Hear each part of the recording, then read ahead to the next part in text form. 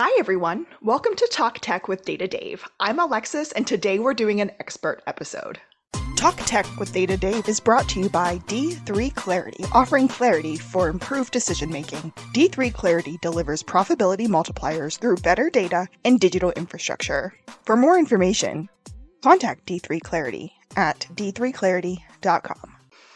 I'm here with my good friend Data Dave, who you all know.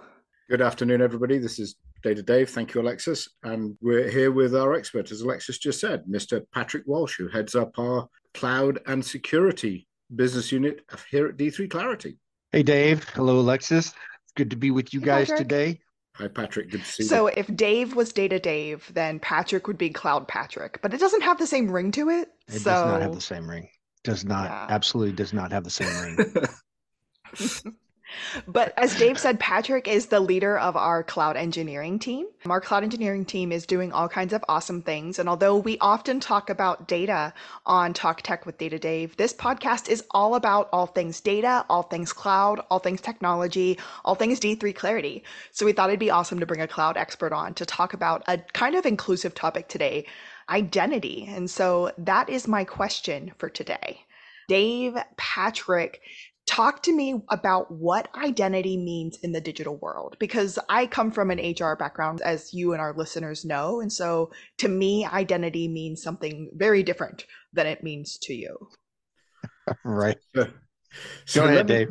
Let me take that one first, right? So identity in the digital world and in the modern digital world especially is a huge issue and a huge thing, from social media, from the ethics of identity. Who is a person? How do you protect your privacy, identity theft, and various other things? So that is a tremendously large and interesting issue. From a data perspective, it often means the demographic data that describes somebody, your name, your address, your different things that actually uniquely identify you. But that's not where I think we should focus today. I think today, and we'll maybe come back to that in a different episode, but today where we should focus is on the security and the protection of that. As we see more and more data, and as we talked about in a previous episode, more and more data moving to the cloud, what I think we should talk about is how data can be protected, how people's data can be protected, and should people be worried about their data moving to the cloud?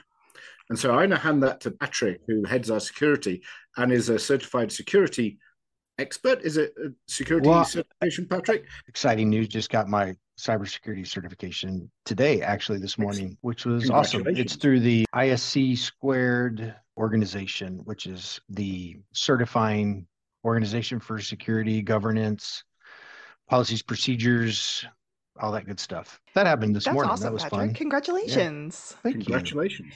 Yep. So security around identity, I guess, is the great place for us to start with this identity in the digital world idea. So yeah, talk to me about what that really means or what that really looks like, especially pertaining, Patrick, from a cloud perspective. I'd love to hear a little bit more about that and learn a little bit more about that. Well, from a cloud perspective, we do a lot of things to protect. In my case, the way I treat the data, it's all PII or PCI related data, because or even HIPAA. You got to stop there. What's PII or PCI? So PII is the personally identifiable information. So that's stuff like your name, your birth date, your social security number, your email address, all that good stuff, right? These are all data points, as Dave has laid out in his previous Tech Talks, that these are data points that define you. There you are. And so all of that information is, it's out there in droves, in probably multiple locations, multiple platforms, multiple areas where sometimes it's hard to tell where all of your information actually is. Can we drill into that for a minute, Patrick? Yeah, go ahead, Dave. I'm sorry. If we've all put our personal information, we've all purchased things online, we all do a number of things online, and we have to put out a certain amount of information in order to be effective, right? So identifying information, credit information, health information, etc. Correct. And we trust the people with that information, that it does not get compromised, and sometimes it does, as we all hear in the news. The thing that's happened recently, and I think this might be interesting to talk about, is we've recently started in the last couple of years, really, receiving these codes on our phones that people require what they call MFA, multi-factor authentication and things. Could you explain that a little bit to people so that we can understand how that is used to help protect this valuable information that is our identity, whether it's credit identity, our identity, or our health identity? Right. Yeah, more than that, Patrick, I'd also like to know why. Like, why do I have to do that?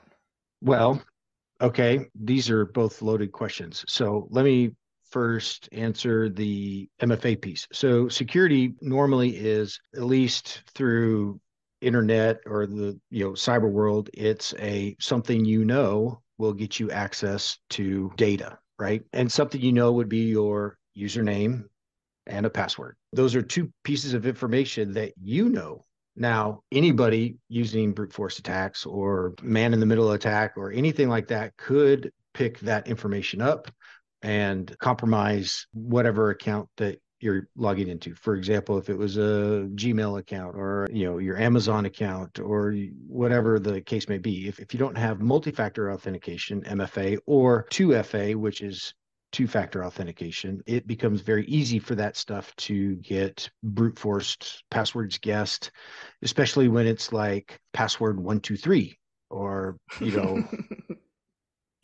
or Who really uses password 123, do they? dude, I laugh because I know the answer, but the password 123 or let me in or open says me. There's all kinds of things that people use. Here's my last name with a birth date or whatever. So a lot of these passwords that we think of because we're like, well, I don't want to forget that, they're easily guessable.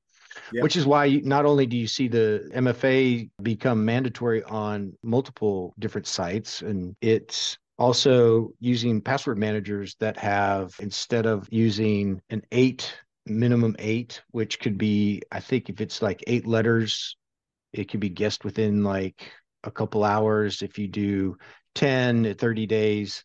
And if you do letters, uppercase, lowercase, numbers, and special characters, it takes like 32,000 years or some crazy number like that. Anyway, it To like guess it? yeah, for them to brute force it. Okay. So it just takes forever. So So having, I'm sorry, I have to stop you now, Patrick. Brute force it, is that when people just make stuff up until it works? yeah, they just start That, Okay. guessing. Like you see in the movies, they just start guessing. yeah. So the brute force is when they just iterate through the string, right? Yep. With the computer and say, I'm going to try all A's first, and then I try all A's and a B, and then all A's, a B, and a C, et cetera, et cetera. So you're just iterating through with an algorithm to say, eventually, I'm going to find the right string. Yeah. Got you. Okay. So the longer your password, the more secure it is, but still can be guessed. So enter 2FA. So now you have two pieces of information that plus a third that is sent to you that only you know, and it can't be guessed because that 2FA cycles through.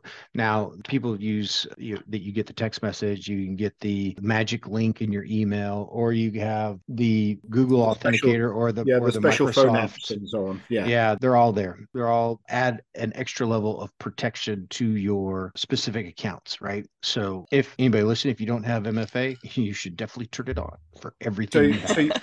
So the point here is that then, correct me if I'm wrong, Patrick, it connects you, the person, to you, the identity in the cyber world, right? So it connects me to my Amazon account. So now Amazon knows that it's me, and I know that I've accessed the correct account in Amazon. Correct. Yeah. And your recommendation is that we should all embrace these multi-factors, these multiple pieces that just make that connection stronger. Yep, absolutely. And they're now coming out with, let's not use passwords at all. They're coming out with you have to have the specific device, right? You have to have the secret key, the encryption keys. Like I know Microsoft and Google and I want to say Amazon are implementing it, but basically, yeah, you would have a hash on your phone. And if you have your phone, you can access it, right? So it now moves it down to device level, right? I'm going to do a recap, although Dave, you actually just did an Alexis recap and you did a really good job. So good job there. I'm going to do an Alexis Yeah. recap though.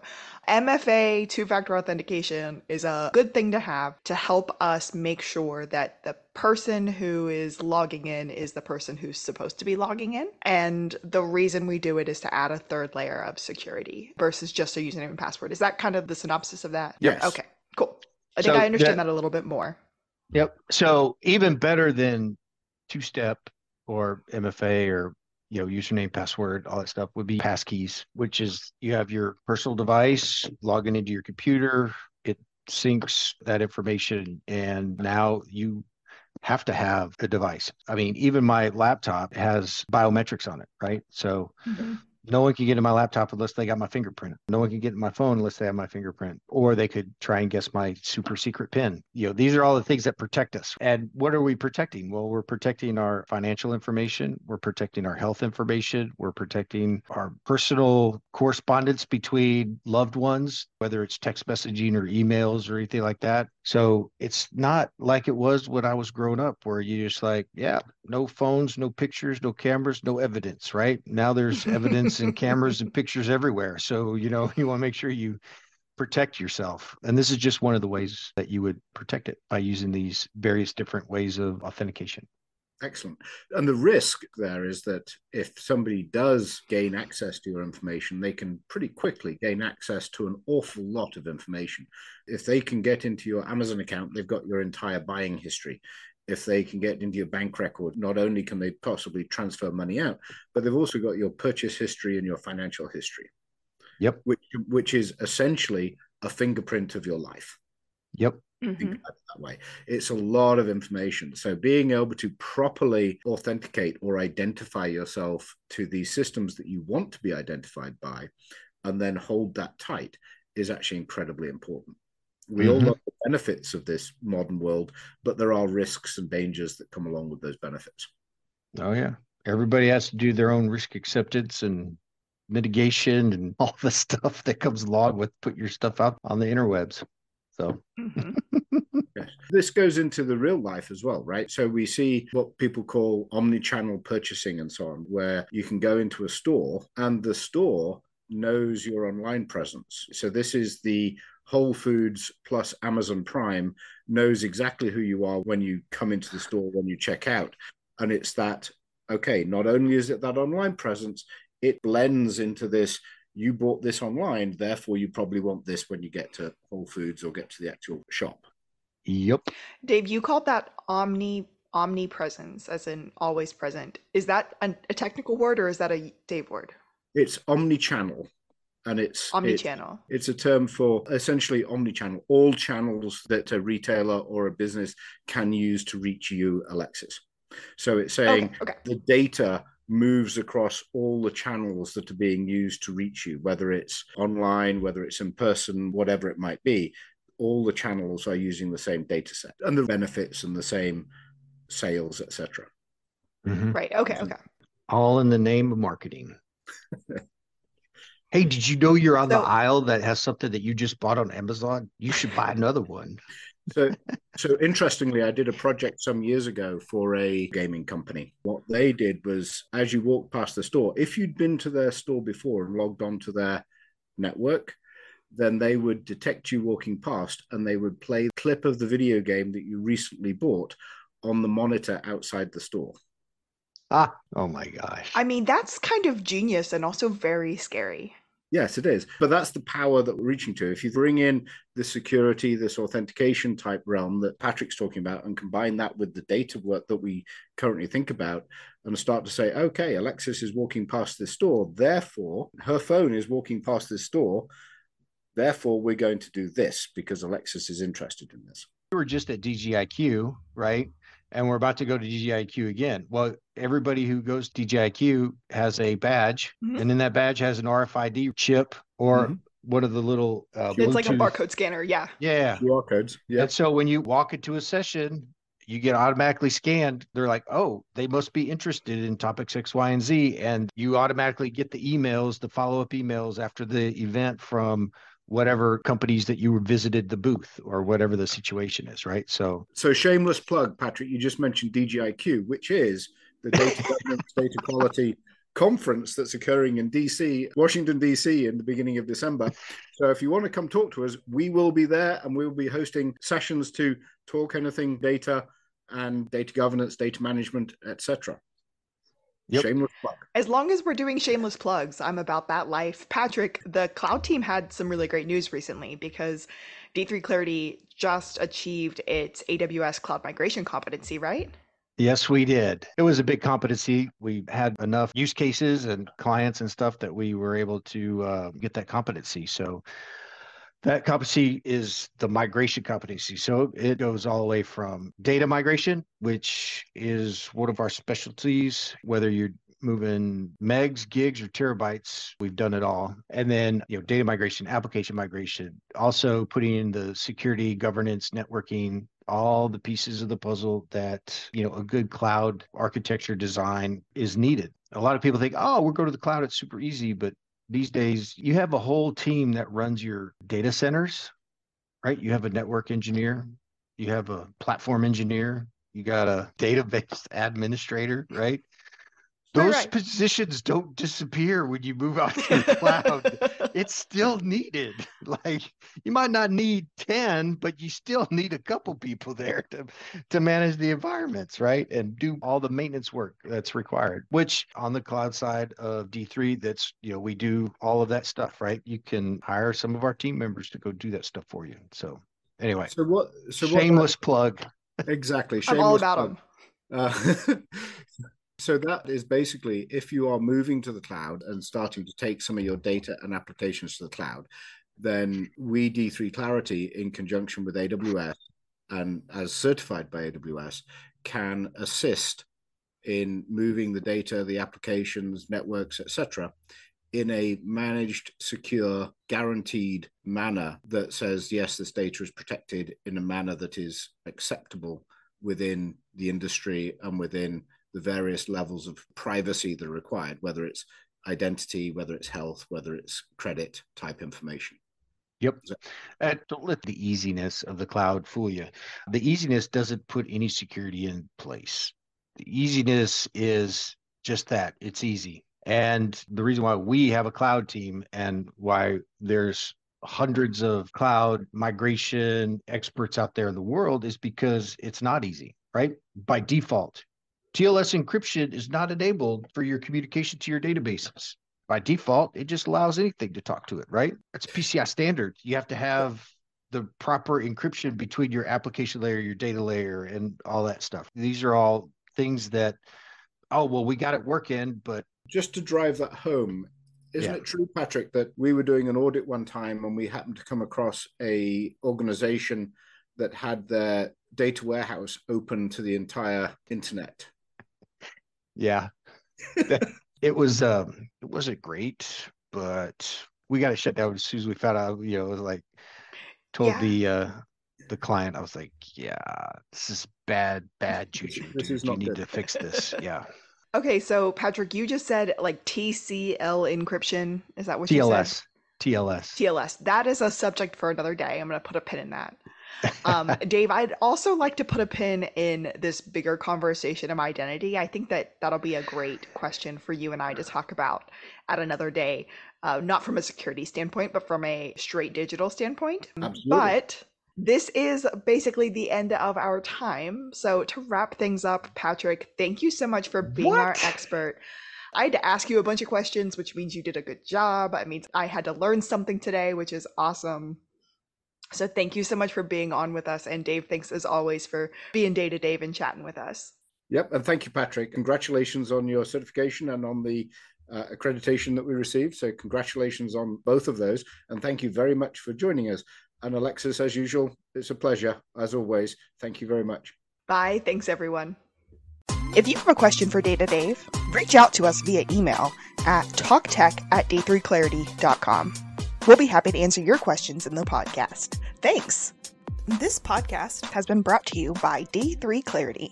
No one has time or patience to fix all of their data and infrastructure problems. D3 Clarity helps some of the world's most recognizable brands take the right action to turn their information into strategic profit making. For more information, go to D3 Clarity, that's the letter D, the number 3, the word clarity.com.